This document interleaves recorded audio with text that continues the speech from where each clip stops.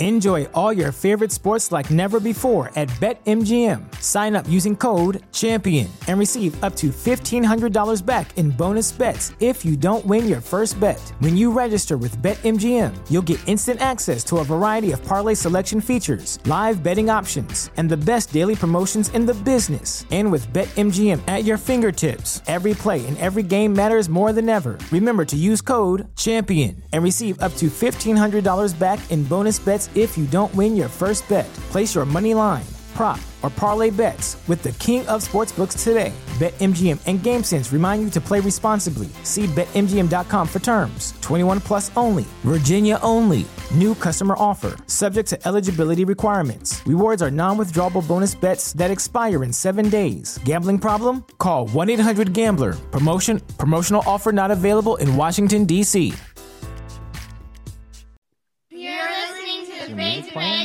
There will be. We invite people of all backgrounds to share their stories, their nuanced conversations, and forward thinking, and not taking ourselves too seriously. Everyone's story matters. Every voice is important. Life is polarizing, but not everything is black and white. Come join us as we fade to gray.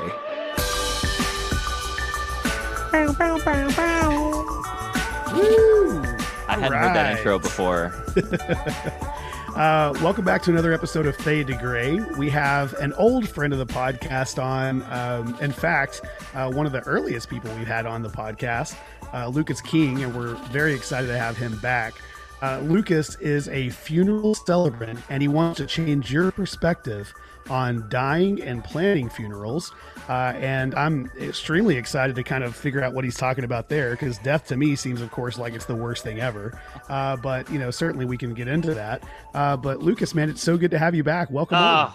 I'm so glad. So glad to be with. I'm so glad. That's grateful and glad put in the same sentence. It is so good to be with you all again. Like you guys, you folks, you people are some of my favorite people. What do you mean by you people? You know what? Take it however you want to take it, Omar. I will. Thanks for yes. I like the way you say that. I mean, how can I not after that? Man, missed you, man, buddy. Yeah, this is like I think this is we were talking before we like press record. Like I feel like this is like where it's like, hey, I have a new idea. Let me call my friends at Fade to Gray and see if it's a bad one or not. You know, like that's kind of the I have so many bad ideas that most of them never get, like, if they do get past the idea stage, most of them die in like pre-production.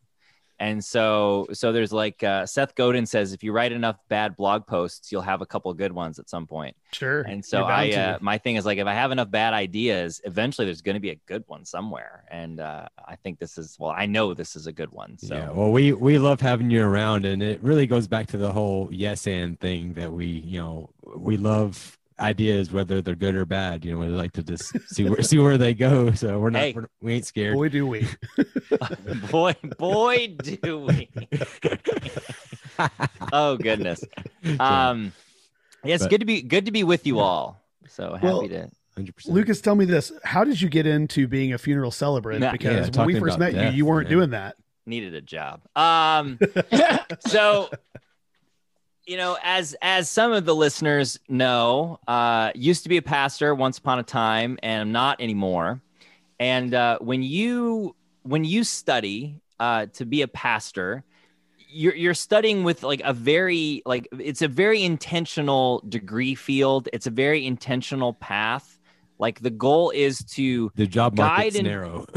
Yeah, it's to guide and direct people in your particular faith tradition in following said faith tradition. It's not like a degree in IT that you can do at like a hospital or at Apple or at Google or at, I don't know, Joe's Crab Shack that needs cybersecurity. like it's not a transferable degree. And so when I left denominations too, which is also hilarious. You could spend your whole life in one denomination and then it'd be meaningless in a whole nother faith denomination. Yeah. And I mean, the advantage of an MDiv is that an MDiv does give you some options, but I don't have my MDiv. I almost have my MDiv.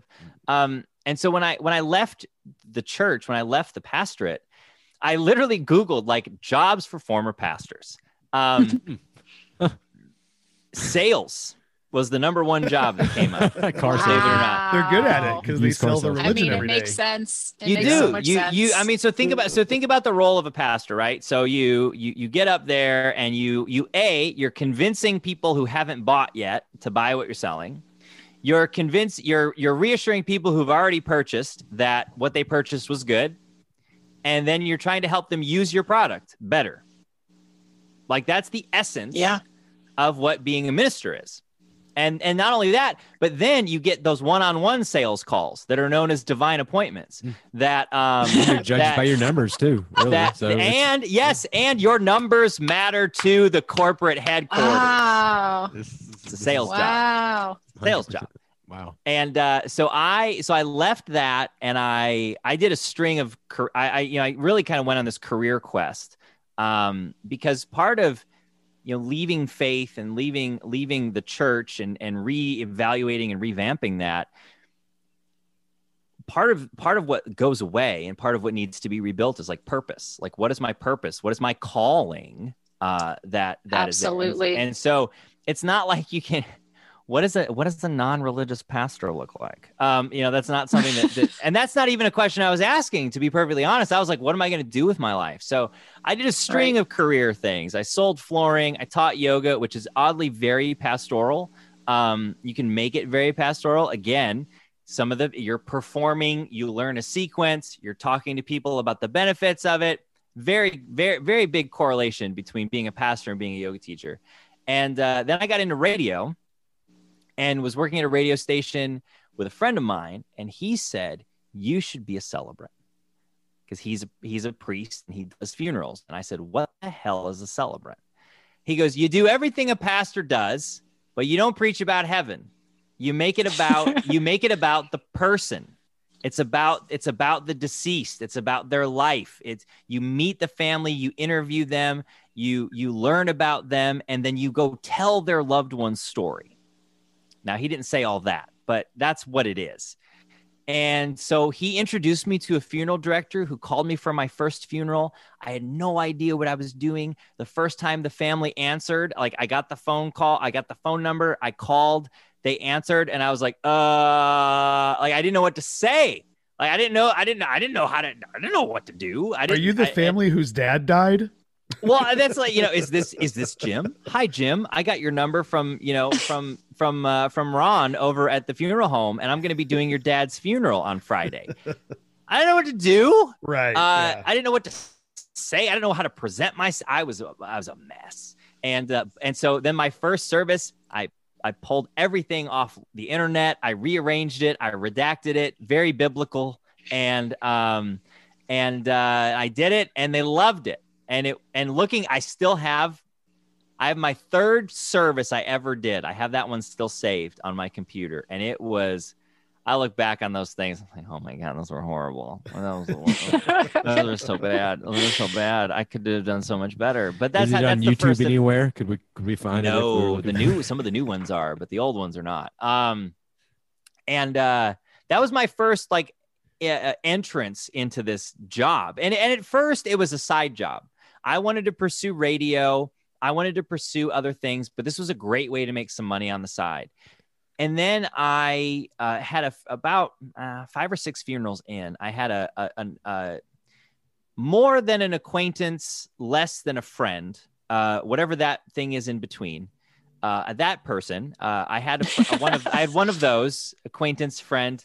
They died. They died in a very tragic climbing accident. They were young, mid-20s.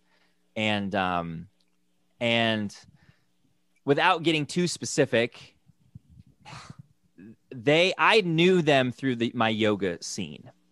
And when they died, I saw where the service was going to be held. It was going to be held at a Mormon temple.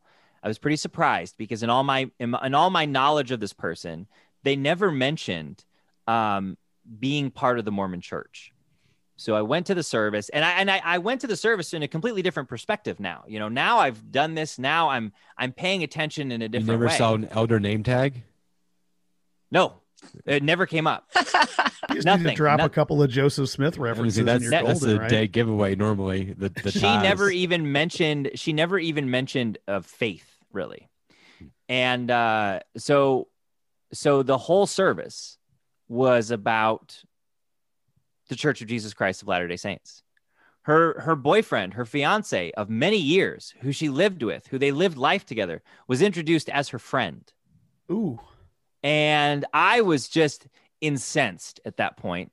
And at that moment, it really planted the seed that this was wrong. Like, this is not how it should have been.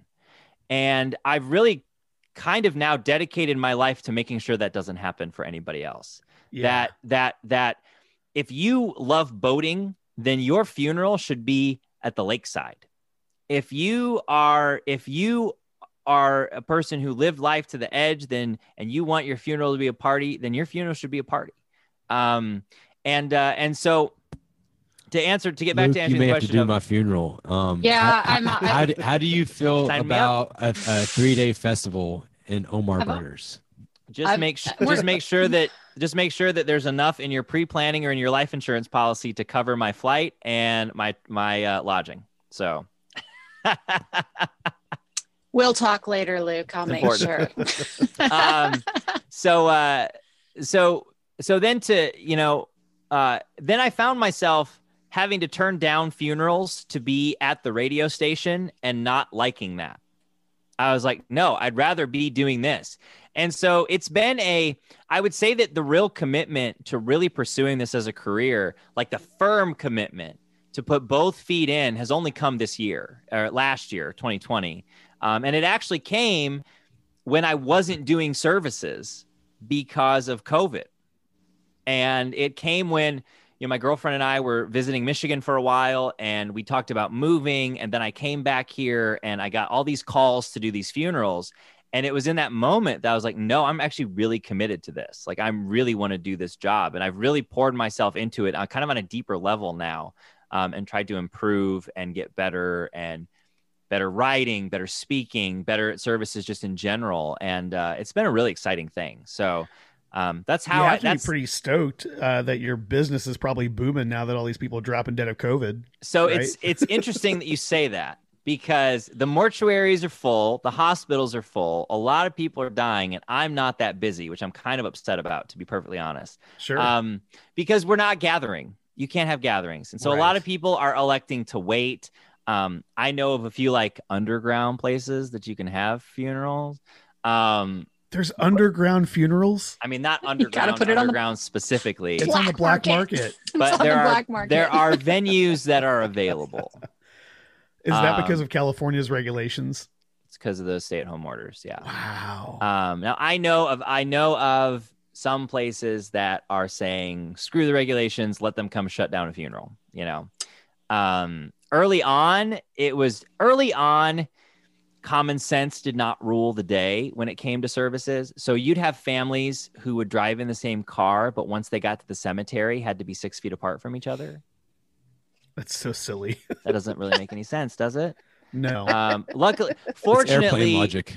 Yeah, Fortunately, now there's a little bit more reason, and obviously fatigue, and people are, and it's really been quite tragic to witness how painful it is for people not to be able to have everybody there that they want. Yeah.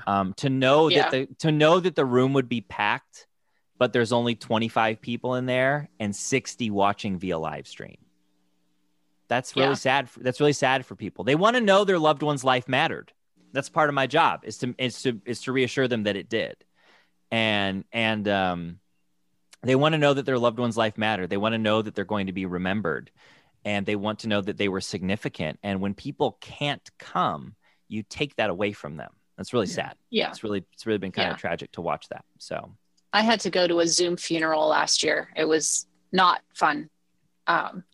It wasn't the same. It wasn't the same, but as someone, I attended my grandfather's funeral via live stream, not because of COVID, but because I had to do a funeral that day and another service that day. So that's my family could have fucking waited, but they didn't.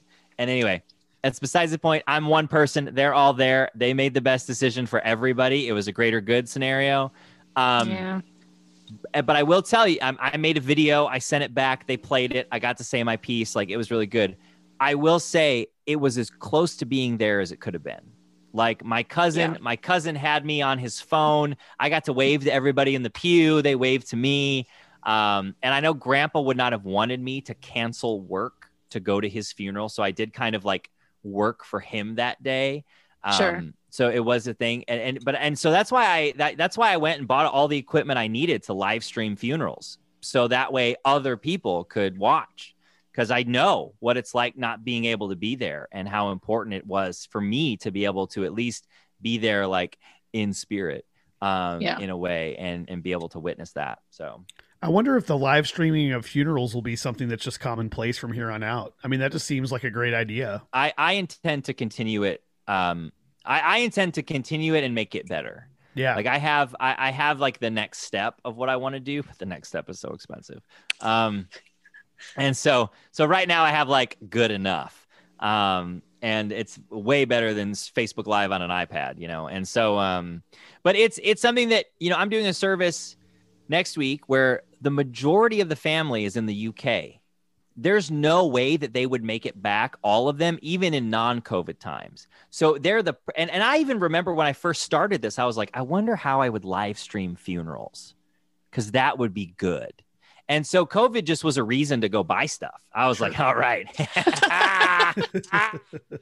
that stimulus, baby. Send that stimulus check. I got some microphones to buy, you know, like it was really, I used that as I could not justify buying stuff. But then I was like, no, this is a great way. Like, I can market this. This can be another part of my business. I can go, you know, show up. There's so many people that don't know how to set it up. And to me, it's just like, oh, well, you just press this, you do this, and then you're good. And so, you know, I'm doing an all online funeral on February 20th, just because the families can't get together. Everybody's so spread out. So it's going to be all online, the whole thing. Wow. And so I'm, you know, kind of taking the reins on that, which is, it's just great to be able to like help people do that and to be able to grieve and set it up. So that's absolutely fun. That's fun. Do you have any examples? Because you were talking about how you wanted to make the celebration be meaningful, right? Yeah. And that your friend didn't really care that they were Mormon, right? But then they had a Mormon funeral, and that's not really celebrating that person's life. Do you have any examples of where you have spoken with the family and you've been able to make those funerals celebratory of the person's life? Yeah. So many. Part of it is just getting them out of the mindset that it has to be a certain way. So most people think, here's one of my favorite phrases. My favorite questions. Is this appropriate for a funeral? Everything's appropriate for a funeral. I've played everything from Tupac to Frank Sinatra at a funeral. I did a service once where there were more F-bombs than in the movie Departed, the Departed. I mean, it was, you know, it was, so part of it is just creating space for the crowd to be the crowd and not and reminding everybody there are no rules. So one way that I personalized it for a family, this guy was very proud of his Irish heritage. He met his wife over a Coke. That was how they met. He said, let me get you a Coke. And that's how they met. So at the end of the service, I passed out tiny Cokes because you can't drink you're not supposed to drink at funerals. And so I passed out tiny Cokes and I went and bought a leprechaun jacket and an Irish hat and a leprechaun bow tie. And I put that on and I found an Irish blessing or an Irish toast. And I held up the Cokes and we toasted this gentleman. And that was how we ended it. I did another service with a guy who loved smoking cigars. And so I had a cigar in my front pocket. And when I went and I closed the service, I said, let's close this service in a way that only so-and-so would have appreciated. And I got out the cigar and I put it in my mouth and I read my closing remarks with the cigar in my mouth. I had a family where one of the best nights for them was Trivial Pursuit.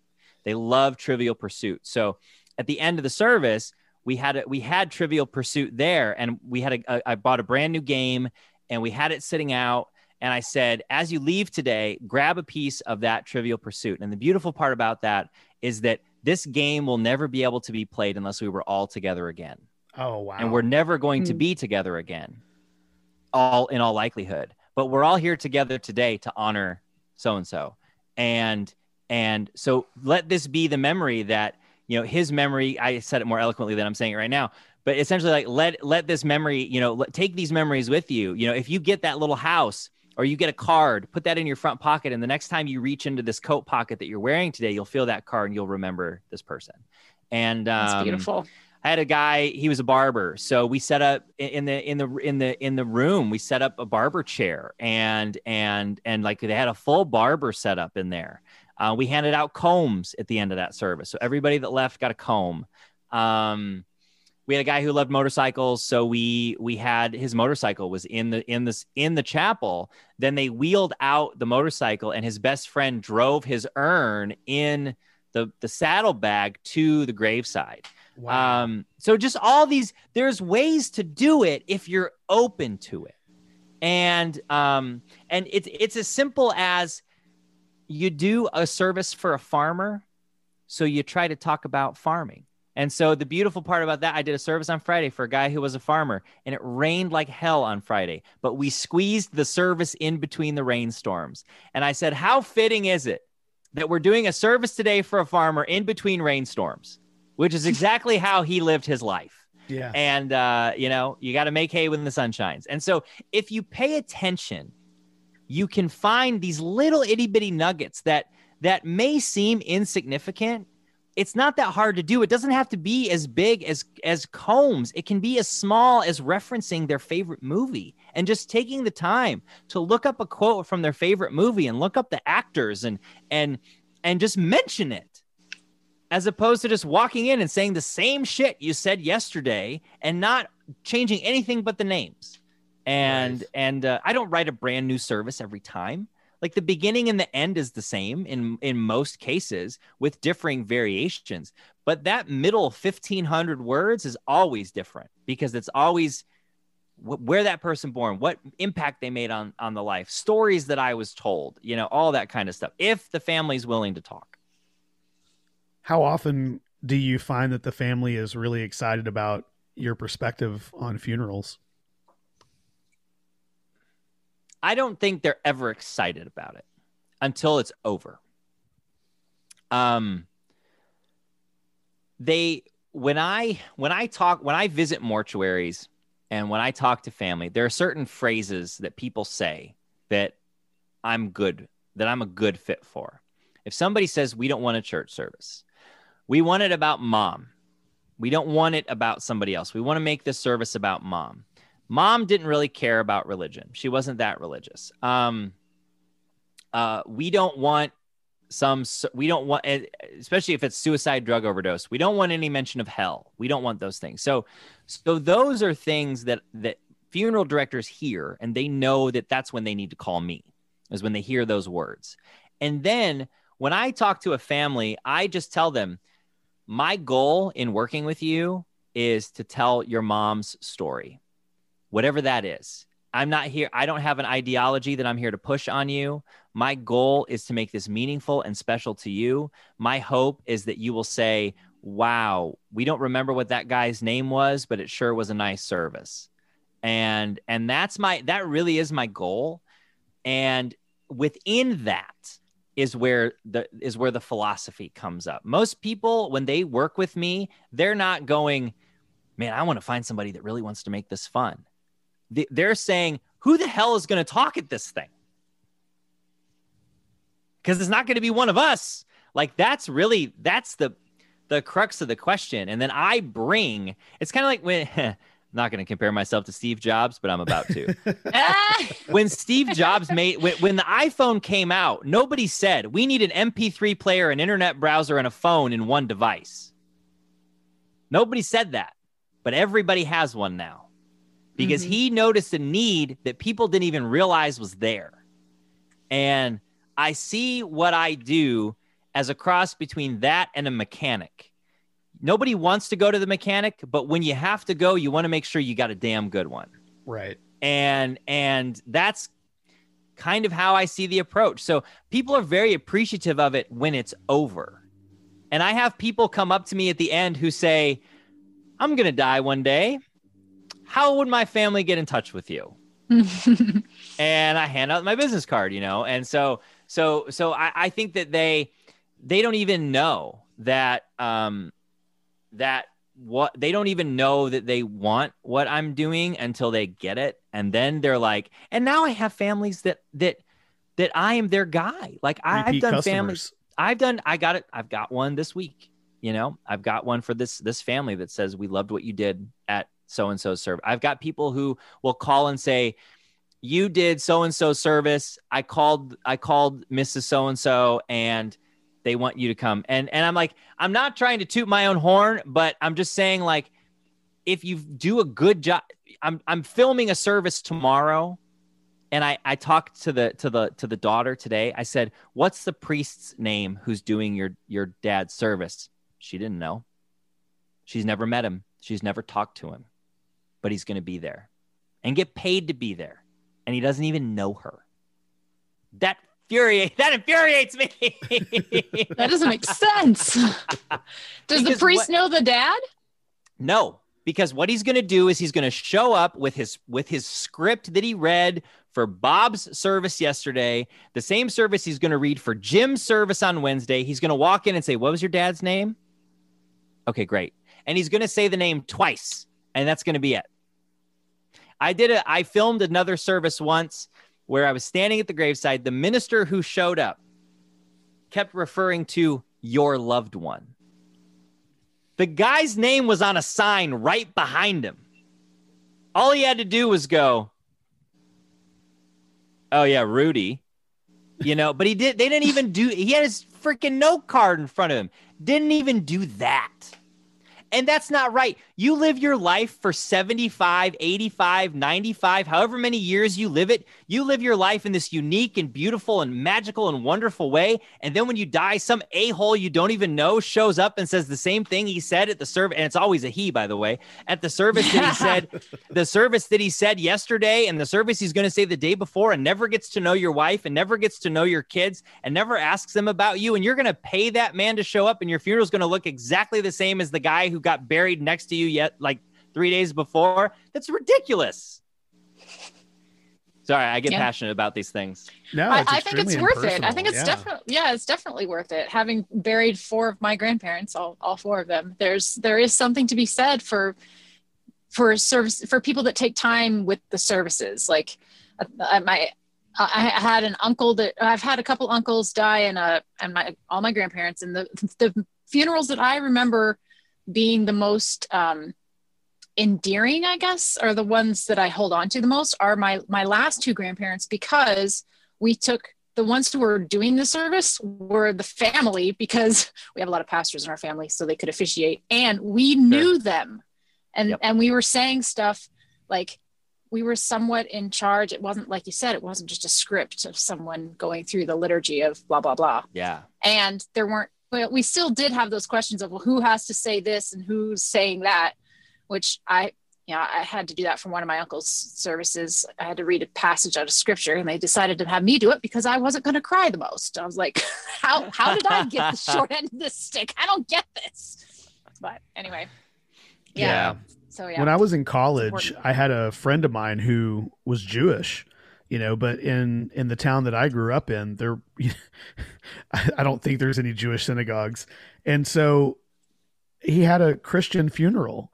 And I just remember, at the time I was a Christian, but I remember thinking, this is just so wrong. This is just so wrong that this is his funeral, because this is not him at all. Like, he would hate this. He would absolutely hate this. And that's so sad. What's even more wrong is the pastor who does a service like that and tries to convert people. Yeah. I got in an argument with a pastor once. I did the service, talked to the family. We agreed on doing a prayer. And this guy was supposed to do a prayer in Arabic, because the family, I can't remember where they were from, but he was supposed to do a prayer in Arabic. So he came up to me and the family was on a very tight time frame. So we had to they had to do the burial so they could go to the reception, et cetera, et cetera. So the guy came up to me. He said, "How much time do I have at the graveside?" I said, 4 minutes. And he said, "For the pastor?" And I said, "For anybody." 4 minutes. And so he went up, he put his hand on the casket, he said, "We're all going to die one day. Where are you going when you die?" Yeah. Then he did it all again in Arabic. And the funeral attendant who was there, he knows that I do non-religious services or very religion light. Like that shit never happens at my services. And so he waved me behind a flower arrangement and he was like, "Is this supposed to be happening right now?" And I said, "Hey, they wanted this. So this is what's happening." So he got done and I didn't even thank him. I just said my thing. And he came up to me afterwards and he said, "I saw your service in there." I said, "You did?" He said, "I did." "Do you ever talk about the afterlife?" I said, "No." He said, "We have a responsibility." And I said, "We don't." I said, "In fact, what you did, I think, was incredibly irresponsible because you don't know what these people's belief systems are. You don't know where they're coming from. You don't know. You don't know. And so, no, I disagree with you." And I just walked away because I knew if I'd stayed, I was going to really just go. And, statistically, if you have a service of 100 people, statistically, 25 of them are not religious. That doesn't mean they're atheist, but they're not religious. And they may even be turned off by God, statistically. So they're there not for your faith, but for the deceased. And if you keep talking about the deceased is what brought everybody together, not the deceased's faith. And if that's the case, I shouldn't be doing that service. Right. And so everyone's there for the person who died. And you should talk about that person, not where are you going to go when you die? Because the minute you do that, everybody's gone. Even the religious people are gone. They're like, "This is dumb. This is dumb. We shouldn't, this is not the right time." And so that's, anyway, you guys get me all up on my soapboxes. I think the word that comes to my mind, Luke, is to describe the way you're talking about doing these services, being a celebrant, is just refreshing. It's just a new way of doing things. It's something for so long. And this is where I kind of want to go in a little bit deeper and what you think about all of this. Growing up in said America, we do not handle death well. It terrifies us. We do everything we can to squeeze every second or ounce out of life, normally. And then the loved ones, we don't know how to talk about it a lot of times. It's always looked on as a very negative thing. It's so final. It's like the end of something. So it's, conversations like this are normally very awkward. People don't know how to respond. A lot of times you start thinking like Elizabeth and Chris just did a second ago, start, remembering stories of their own of things. And a lot of times, maybe there'll be some fond memories, but a lot of times people have had those experiences with pastors or just religious experiences where it just was kind of cookie cutter. Maybe you got some conversion sort of guilt trip at the end of it all. But like, what you're doing is rare. So how do we move forward? It's like you said, like you're the Steve Jobs of funeral services, but how do we create a culture or atmosphere where it's okay to even talk about death, where it's not an awkward sort of like thing, where it's okay, it's a fun conversation? Yeah, so there's 3 different kind of categories with that. Well, and the fourth category would be there needs to be more celebrants, and we can get into how that could happen later. But there's kind of 3 categories to that. The first category is people don't know how to deal with people who are grieving. When we as humans see someone hurting, we want to make it better. And what you need to understand about people who are grieving is that you can't make it better. Yes. Preach. Period. Keep going. There's no asterisk to that. You can't make it better. So, if you can't make it better, there's no point in trying. So, if there's no point in trying, what do? The best thing to do is storytelling is magical. If you have a friend who lost mom, dad, aunt, uncle, brother, sister, somebody, and that person who is deceased made an impact, on you, tell them about it. You know what I loved about your mom? X, Y, and Z. You know, I remember this time that your dad said this to me. Do you know how important that was? Do you know how great that made me feel? Tell them what amazing thing that their loved one did. The other thing you can do is say, I'm here for whatever you need. And remind them of that, especially a couple weeks after the service.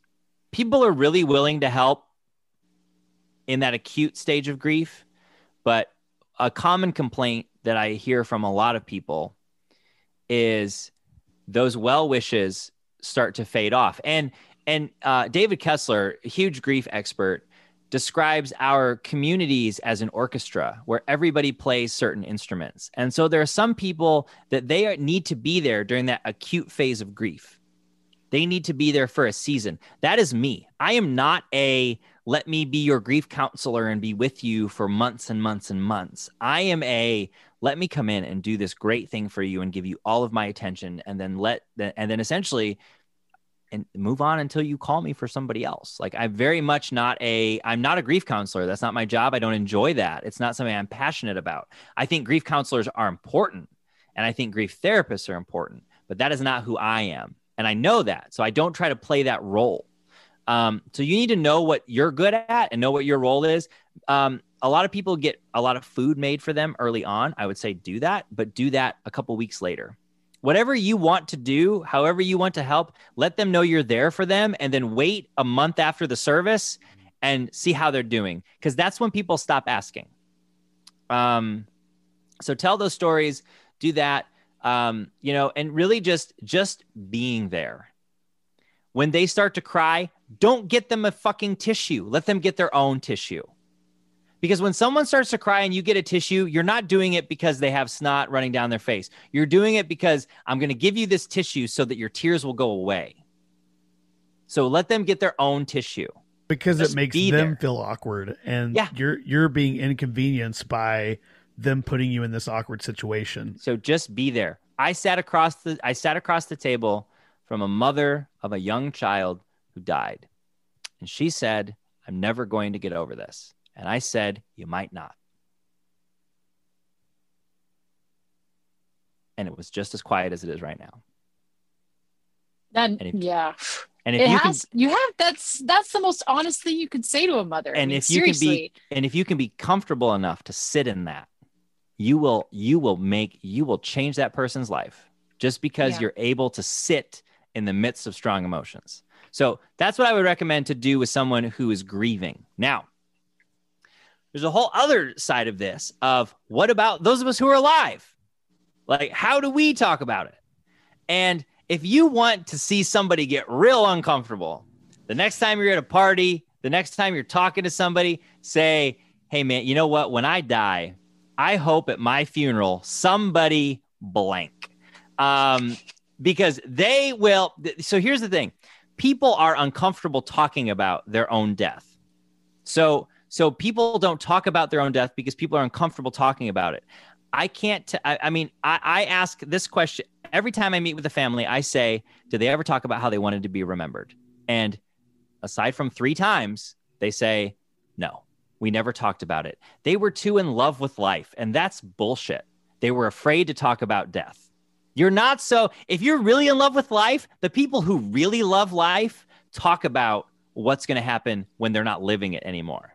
The people who are afraid of death are the people who don't talk about it. And so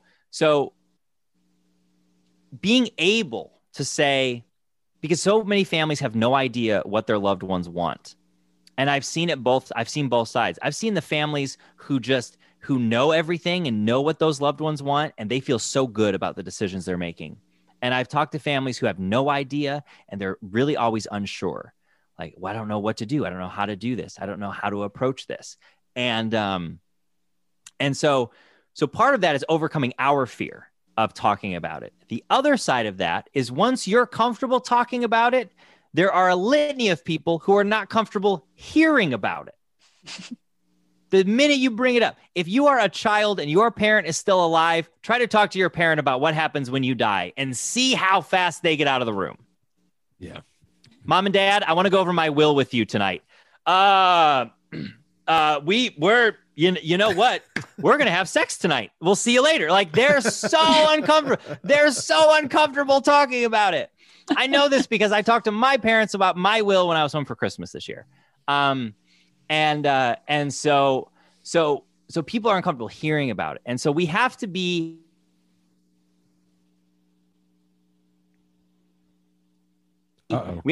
able to be talking about the end of a relationship. We're talking about the end of love. We're talking about the end of being able to touch someone, to be with someone, to hold someone, to talk to someone. If you have a person in your life who brings joy and happiness and contentment, and you're going to talk to them about them dying, you are talking about the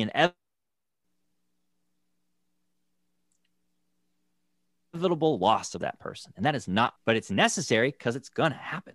And so we have to be able to sit with people who are in strong emotions. We have to be able to talk about our death and actually take steps to make sure that we are taking care of our families. And then we have to be able to listen, because here's the thing. When Grandpa, and I hope what I'm about to say doesn't bring up any memories for anybody, but it's a relevant point. When Grandpa is in his 80s and dying of cancer and he starts talking about his death, he's doing it for a reason. And Grandpa's in his 80s and he has cancer and he's dying. He wants to talk to you about it. He wants to go over these things with you. He wants to know his wishes are going to be honored, and no amount of ignoring it will prolong his life. Like, he's going to die and he knows it and he wants to tell you about it. So fucking listen to him. Because when he's gone and somebody says, did he talk about how he wanted to be remembered? Here's what's going to haunt you. Grandpa, I don't want to talk about that today. It will haunt you. I've seen it. So learn the lesson. Yeah. No, I know firsthand, that you're sorry, y'all. I know you're good. You're good. It's good. You're telling the truth when you say that your parents don't want to talk to you about your will or how you want to die. I remember, trying to tell my mom, hey, if I die, please don't have me buried. I want to be cremated, and she was like, I don't want to talk about this. And I'm like, well, I'm just letting you know, I want to be cremated. So you better cremate me. Enjoy all your favorite sports like never before at BetMGM. Sign up using code CHAMPION and receive up to $1,500 back in bonus bets if you don't win your first bet. When you register with BetMGM, you'll get instant access to a variety of parlay selection features, live betting options, and the best daily promotions in the business. And with BetMGM at your fingertips, every play and every game matters more than ever. Remember to use code CHAMPION and receive up to $1,500 back in bonus bets if you don't win your first bet. Place your money line, prop, or parlay bets with the king of sportsbooks today. BetMGM and GameSense remind you to play responsibly. See BetMGM.com for terms. 21 plus only. Virginia only. New customer offer. Subject to eligibility requirements. Rewards are non-withdrawable bonus bets that expire in 7 days. Gambling problem? Call 1-800-GAMBLER. Promotional offer not available in Washington, D.C. So here's something that I'd love for you to think about, Chris. And this is something that I have this set in my will and in my estate plan. You're going to be dead. Yep. So it doesn't matter. And everybody grieves differently. So in my estate plan and in my will, I have what I want, but I also have a provision where what do they need? So if my mom feels like if I die young, the song just popped into my head when I say this. If I die young, if I die young and my parents are still alive, only the good die young, so you don't have to worry about that, Luke. That's not sad. Oh, that's a good point. I appreciate that, Omar. If my mom wants a viewing, because that's going to make her feel better to see me laying there, then that's what should happen. If they want to bury me because they want to have a place to go visit, because that's important to them, then I want them to bury me. But if nobody can make a decision, this is not a legal document. These are just like wishes that I have. If nobody can make a decision, then I have, if you can't decide, do this, this, this, and this. Because part of this process is participation. And I want people to be able to participate as much as they can, as much as they want. So I have the provision, and they all know you guys can participate in as much as you want. But if you don't know what to do, these things will help guide you. So something to think about. In your experience, Luke, with the people who were afraid to talk to their family members about their death, or even maybe the family members that never talked about it because they were afraid of like death, how much of those experiences have been tied back to like their own religious upbringings or understandings of the afterlife? I don't think very many, to be honest. I don't think people don't talk about death because they know that there's life after. I don't think they talk about death just because they're afraid to talk about it. That's because I work with families that are largely not religious or very light, like they believe in God, but that's it. They want a general prayer, or they were raised Catholic, so we do the Lord's Prayer as a nod to the Pope, But most of them are just afraid to talk about it because of what it means. Do you think it's because they're unsure about how it's going to end up, like in the afterlife, if there is one? Or is it more of just it's an unknown? I think they're just uncomfortable talking about dying. Final? Is that what it is? Yeah, I think that it's this thing where, and now I'm just like talking on my ass because I don't really know. These aren't questions that I ask. This is just conjecture based on what I know about these families. Is that, especially when someone is ill, there's this idea. There's an idea that death is a failure. So if someone is ill and people die, then medicine has failed. And people, so what's it? We just want to fight. We want to fight. We want to fight. We want to fight. We want to fight. Yeah. And so people will fight for the boobies. Imagine talking about, I think I mentioned this when we were doing Curiously Morbid, when we talked about this way back when. Imagine talking about having a baby the same way that we talk about death. So Elizabeth, imagine if you came home and Omar, you're behind the sink, you're washing dishes, and Elizabeth comes home and says, "Honey, I have something to tell you. I'm pregnant." And you drop the glass in the sink and you run over to her and you grab her hand and you look her in the eye and you say, "We are going to beat this." And then you go and you have the sonogram and the doctor says, "Do you want to know the sex?" And you say, "Nope. I don't want to know. I don't want to hear the due date. We are going to beat this." And then Elizabeth's belly gets bigger and you say, "I don't even want to touch that because we are going to beat this." And then you're on your way to the delivery room and she's like, "It's coming." And you're like, "Don't think that way, dude. It is about, no, we are not even going to think about that." And now you have a baby. You've had 9 months to plan and nothing is there because the whole time you were going to beat this. No, that's a really good analogy. And there's two ways that plays out. Way number one is you both stand there with the baby in your arms and look at each other and go, "Oh shit, we have nothing to do. We have nothing prepared. We don't know what to do. We are totally lost and there's nobody to help us." That's the most common way it plays out. But there's another way that it plays out. The whole time Omar has said, "We're going to beat this," Elizabeth has been on Amazon ordering a crib. Elizabeth called the painter on their way into the nursery And on their way into the hospital, and there's a painter in the house painting the nursery. Her family is assembling the crib. So when Omar realizes the reality of the birth, Elizabeth says, I took care of everything because I didn't think you were going to be able to handle it. And that's the gift we can give to our families who aren't willing to acknowledge it. We can write those things down. We can have a will and go over it with them as much as they don't want to hear about it.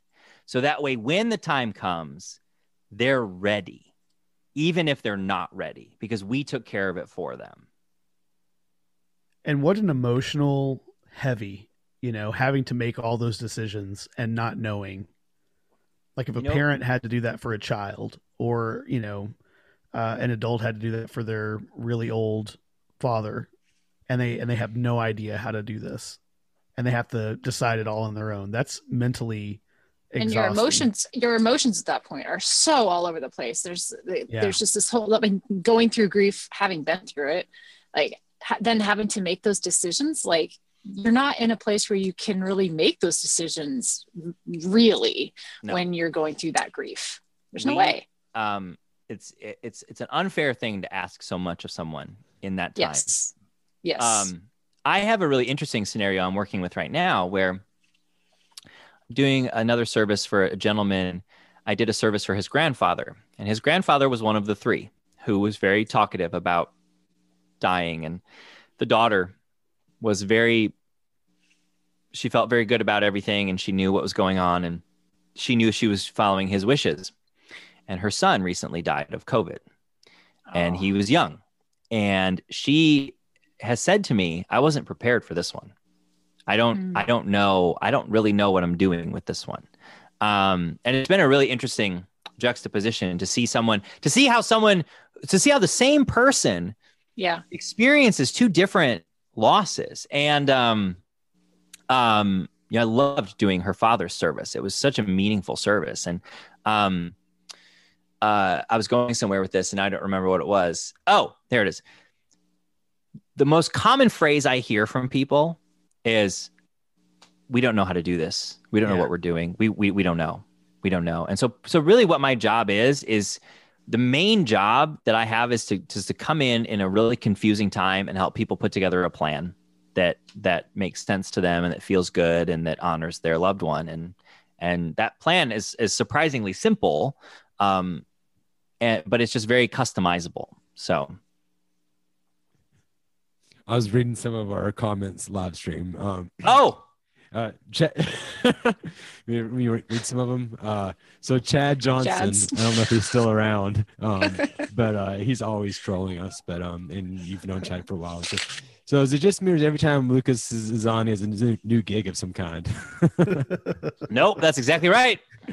We have Jordan, who is an ex-minister as well, and he was talking about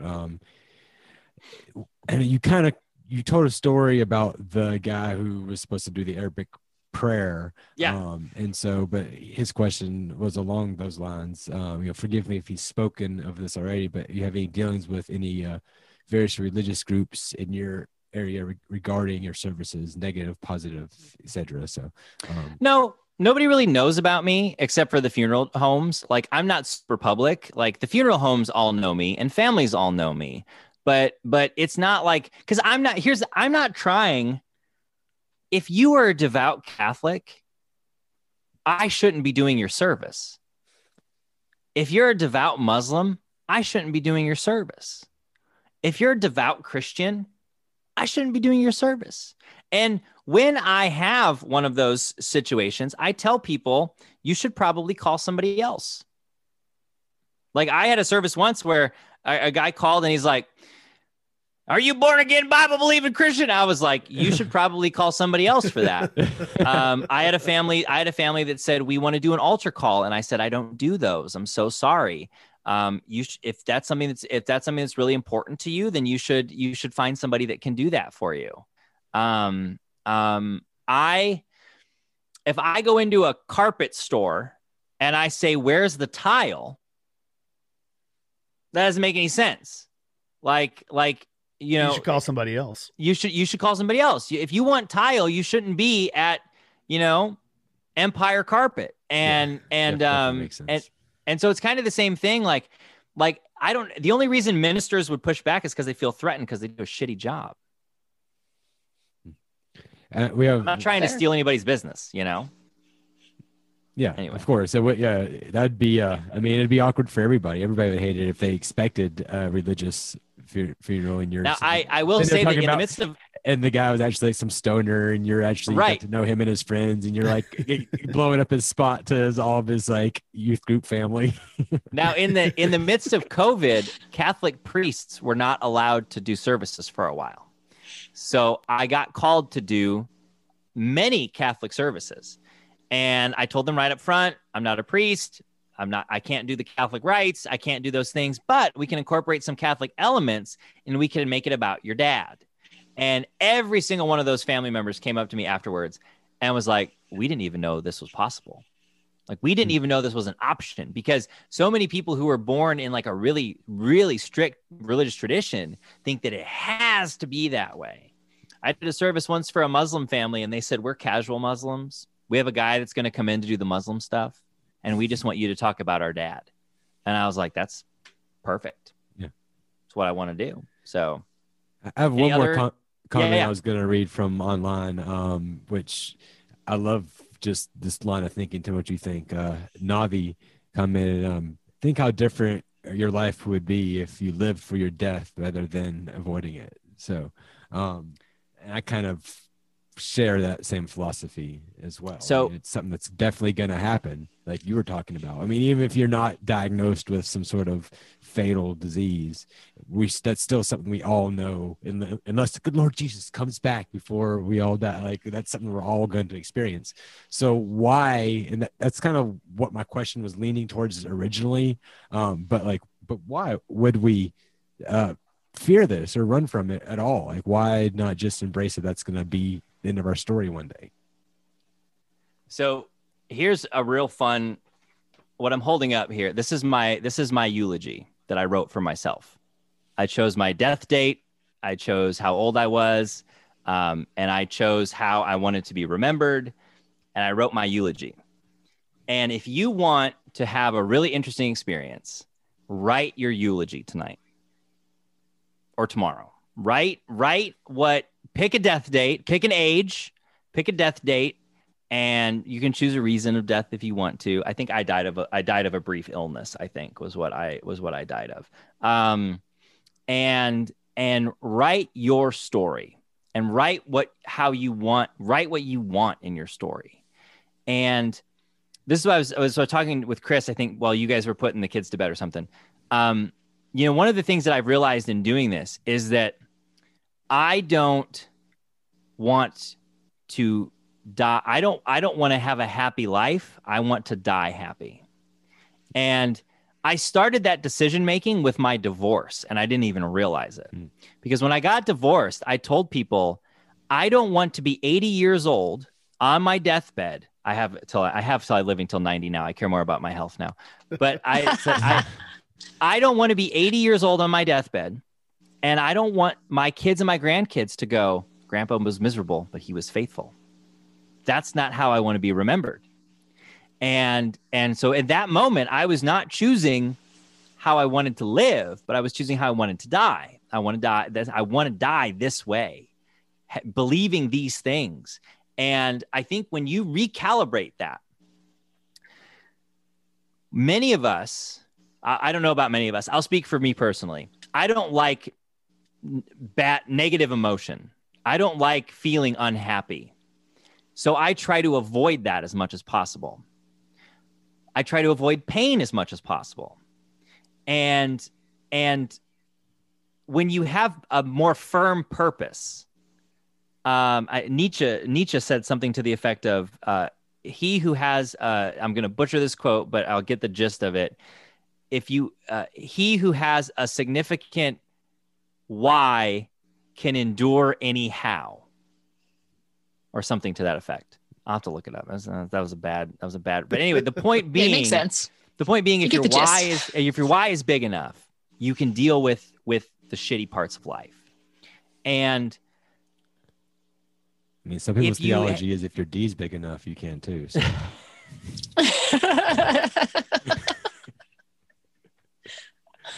And so I think there's a lot of meaning in that, where if you look at what's the end going to be, how do I want when, because I think all the time when I'm sitting down at services and I hear people tell stories about their loved ones, you can't help but think, what are people going to say at mine?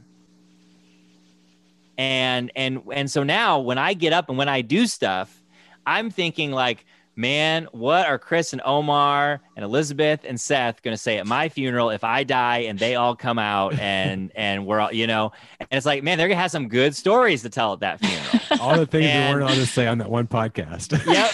They're going to have all kinds of stories. And man, if my mom is there, oh my gosh, that poor woman. And so, but that's the thing, Omar, that's what you're saying. Like, it's not something. If you look at it as Donald Miller, who wrote Blue Like Jazz and who's now a big business consultant, he says that a funeral is the climactic scene of a movie. It's when everything comes together. Right. It's when all the strife, all the ups and downs, everything comes together, and people are there to say why your life mattered and to recognize it and to honor it. And if that's how you look at it, the movie starts with the climax in mind. The movie starts with the boy getting together with girl, with Batman beating Joker, with, that's how the movie starts. They start with that in mind. So you should start every day with the end in mind. And if you do that, at least when you eat pizza naked in your bed, you're doing it with purpose. That's great. And I love how you compared it to even movies, because I always say the best part of the movie is the ending. And if you fuck up the ending, then you can ruin a really good movie. And so many times, like what you're saying, that's pretty much what you've been saying this whole time, or screaming in different ways, is that that's what these other celebrants or priests have done, is just fucked up the ending of really good movies. You're giving Luke a heart attack. Good thing he has his eulogy written. That's what you've been saying or screaming in various ways. Sorry. Hey, he's paying attention. I mean, you still are a pastor in many ways, Pastor Luke. I love you too. I am, dude. I will never stop. I was talking to a friend of mine today, and I was like, oh my God, I'm preaching. We'll pass the tithe bucket around in a minute. Yes. That is, I guess, the next question is, do you have a Patreon or some sort of, what are you doing? All right. No one's planning on dying in the next little while. So here's your tithe. So two things. Number one, sometime this year, I have no idea when, I'm going to start a new show called Die Happy. Because that's what the happened goal. to Curiously Morbid? You know what? I didn't like the direction I was going with it. Okay. I didn't keep going. New thing then. I didn't like the premise. I didn't like the limitation I had on what guests I was going to bring. I didn't like how limited the topic was. That's what I didn't like about it. Okay. And that's fair. And because there was like no audience for it virtually, it didn't hurt anything to just like shut it down. It's brand new. It was one of those ideas that ended up in the bad idea pile. And it wasn't a bad idea. It was just too narrow. And because the point is, like, I don't want to just talk about death. I want to talk about life. Mm-hmm. I want to talk about living. I want to talk about how to die happy. And what are those elements that every person needs to die happy, yet are customizable? Like I was talking with Chris before we kind of jumped into this. If you're going to bake cookies, there are a myriad of options in how to bake cookies, right? Like you can bake all kinds of different cookies, but you need flour, sugar, and eggs in virtually all of them, with a few exceptions. And so on top of that, you can snickerdoodles, peanut butter cookies, chocolate chip cookie. Like the list is endless.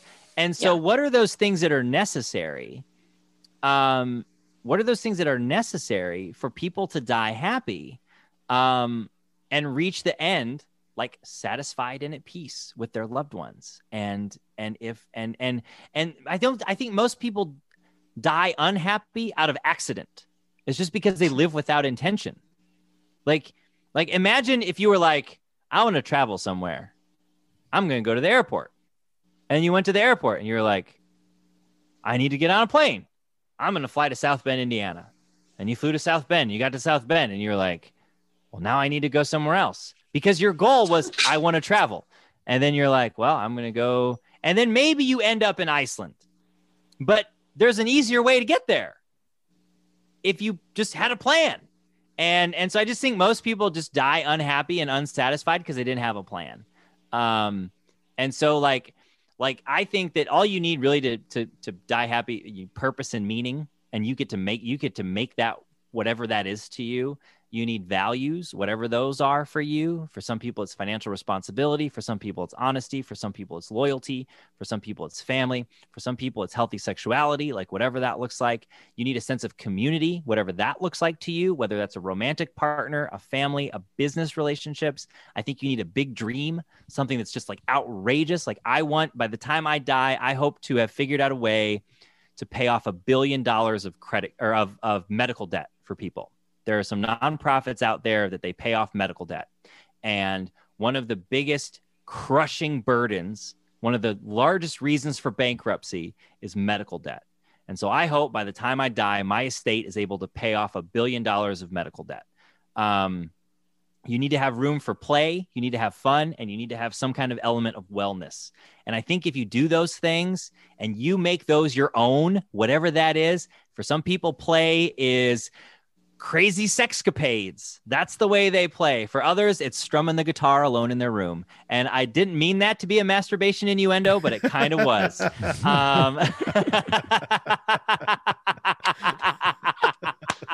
Some people say ukulele, but whatever. Woo! There it was. See, I almost made the whole thing and I just couldn't help. I had to talk about sex Luke, somewhere. So close. I had to talk about sex somewhere. So I casually brushed up against it when I said sexuality, but I was like, I'm just gonna stay on death right. But I couldn't help it. It came out no matter what. So that sounds so live free. No, live happy. Die happy. Die happy. Die happy. Close.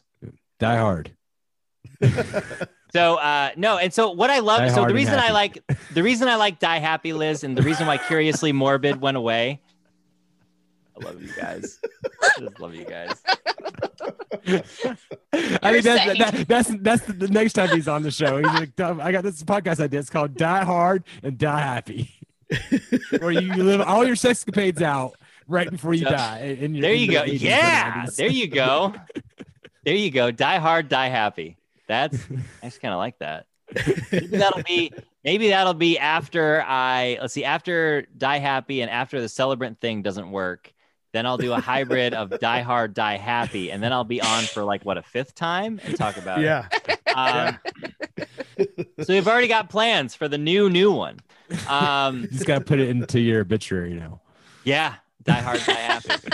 So that's one thing that's coming up. But the other thing though is, and this is what's really important to me, there need to be more celebrants. Yeah. Like there need to be more. There's not enough. And so I've got a new training program that I'm doing, and it's in beta. Like it's very much like it is not, there's no website for it yet. It's like, if you are passionate about this and you're interested in this, I made $40,000 last year doing this. And that's in 3 years. I built it to 40,000. I would have been over 50 if it wasn't for COVID, if you look at the numbers.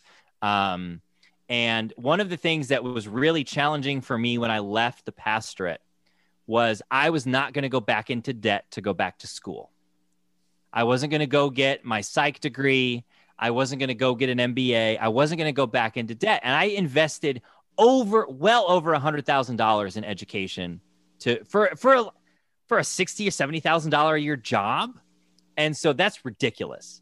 And so part of tell us how you really feel. Yeah. And so I think college is such a fucking ripoff, but that's just another, I won't even get on that soapbox. Just send him off that way. And so I want to develop a training program for somebody that wants to do this. And I want it to be comprehensive, because this job is not just getting up and talking about. It's sales, it's writing, it's you are your own boss, and that's a great thing, and that's a horrible thing because you live and die with what you do. And so there's a great celebrant training program out there from Insight Celebrants. It's where I did my training. They do a great job of teaching you how to do the service. They don't do a great job of how to teach you how to be an independent celebrant and how to go sell yourself and sell your product and follow up and make those family phone calls the first time and what to say and how to say it and all that. And so this is really designed to, when somebody is done with the program, and like the day they graduate, they will have services written. They will be able to do a service for an infant, a service for a teenager, a service for a suicide, a service for a drug overdose. They will be super equipped to just go and visit mortuaries and feel confident in walking in the door. I've interviewed 4 people to do it. 1 person I've agreed to train. Everybody else I've said no to. Because I won't train you if I don't think you're going to be successful at it. I just won't do it. You have to, there's certain criteria you have to meet to be successful. I don't want your money. I don't care about it. I much rather, I want you to be successful. And if I don't think you're going to be successful, I'm not going to take your money. I'm going to charge $2,500 for it one day, but right now I'm only charging $1,000. So you pay $1,000, you can go start a career that will make you at least 40 within 3 years if you work hard at it. And that's a pretty damn good rate of return. It's way better than $90,000 on a college degree to go make 60, so. There you go, Jordan. So meet Jordan. if you want to do it, you can go to my website, lukethecelebrant.com, and my cell phone number is 626-476-0472. Call, text. You want to do it? Give me a call. Like my cell phone number is on the website. It's not a fake cell phone number. Like it will ring to the cell phone in my hand. I'll ignore it the first time because it'll be a number I don't recognize, but leave a message and I'll call you back or text me and be like, hey, I heard you on Fade to Gray. I would love to know more about being a celebrant. And it's 6 weeks. We learn about selling. We learn about how to bake cookies because that's part of it.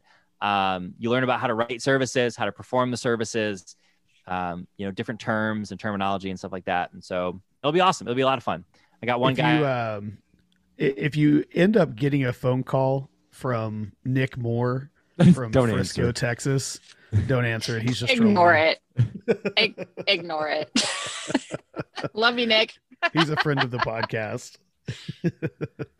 Luke just froze. Uh-oh. Luke, where'd you go? You gonna come back? I think we should maybe just go ahead and end it. All right, we'll say this. Thanks, Frozen Luke. You could say anything you wanted to about Luke right now. What would it be? He could hear us. Hey. Oh, there it is. Hey, damn it! My Zoom just shut off. It said, "Fuck you."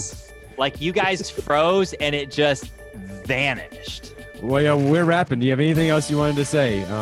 Sounds like no. You kind of got it all in there. No, that was fun. Appreciate it. I love talking to you guys. Chad, give me a call. No, this is fun. I come on here. I told Chris before we started, I was like, this is like you guys are like the pot that I plant my baby seeds in, and I find out if they're gonna grow or die. Is that a sexual innuendo? Because I think Seth is the only pot that wants some seeds planted. I love planting me some seeds. That is for sure. I'm loving Luke, the beard I'm though. You're looking stoked. really sexy there too, by the way. Yeah. The beard looking really sexy. Thank you. Guys are hitting on you now, so they do that. They've been doing that with our guests lately. I don't know. Why not? He's a good-looking dude. I'm not worried about it. All the time. I get hit on, men, women, mainly men. Well, dude, I'm really looking forward to Die Happy whenever it comes out. Do you have like a guesstimation on when it's going to come out? Nope. All right. Stay tuned. At some point. I'll come on again right before that comes out. There you go. Yeah, we'll definitely have you back. No, you guys can come on. You be my first guest. Ooh, we'd love that. And all my first guests. I love it.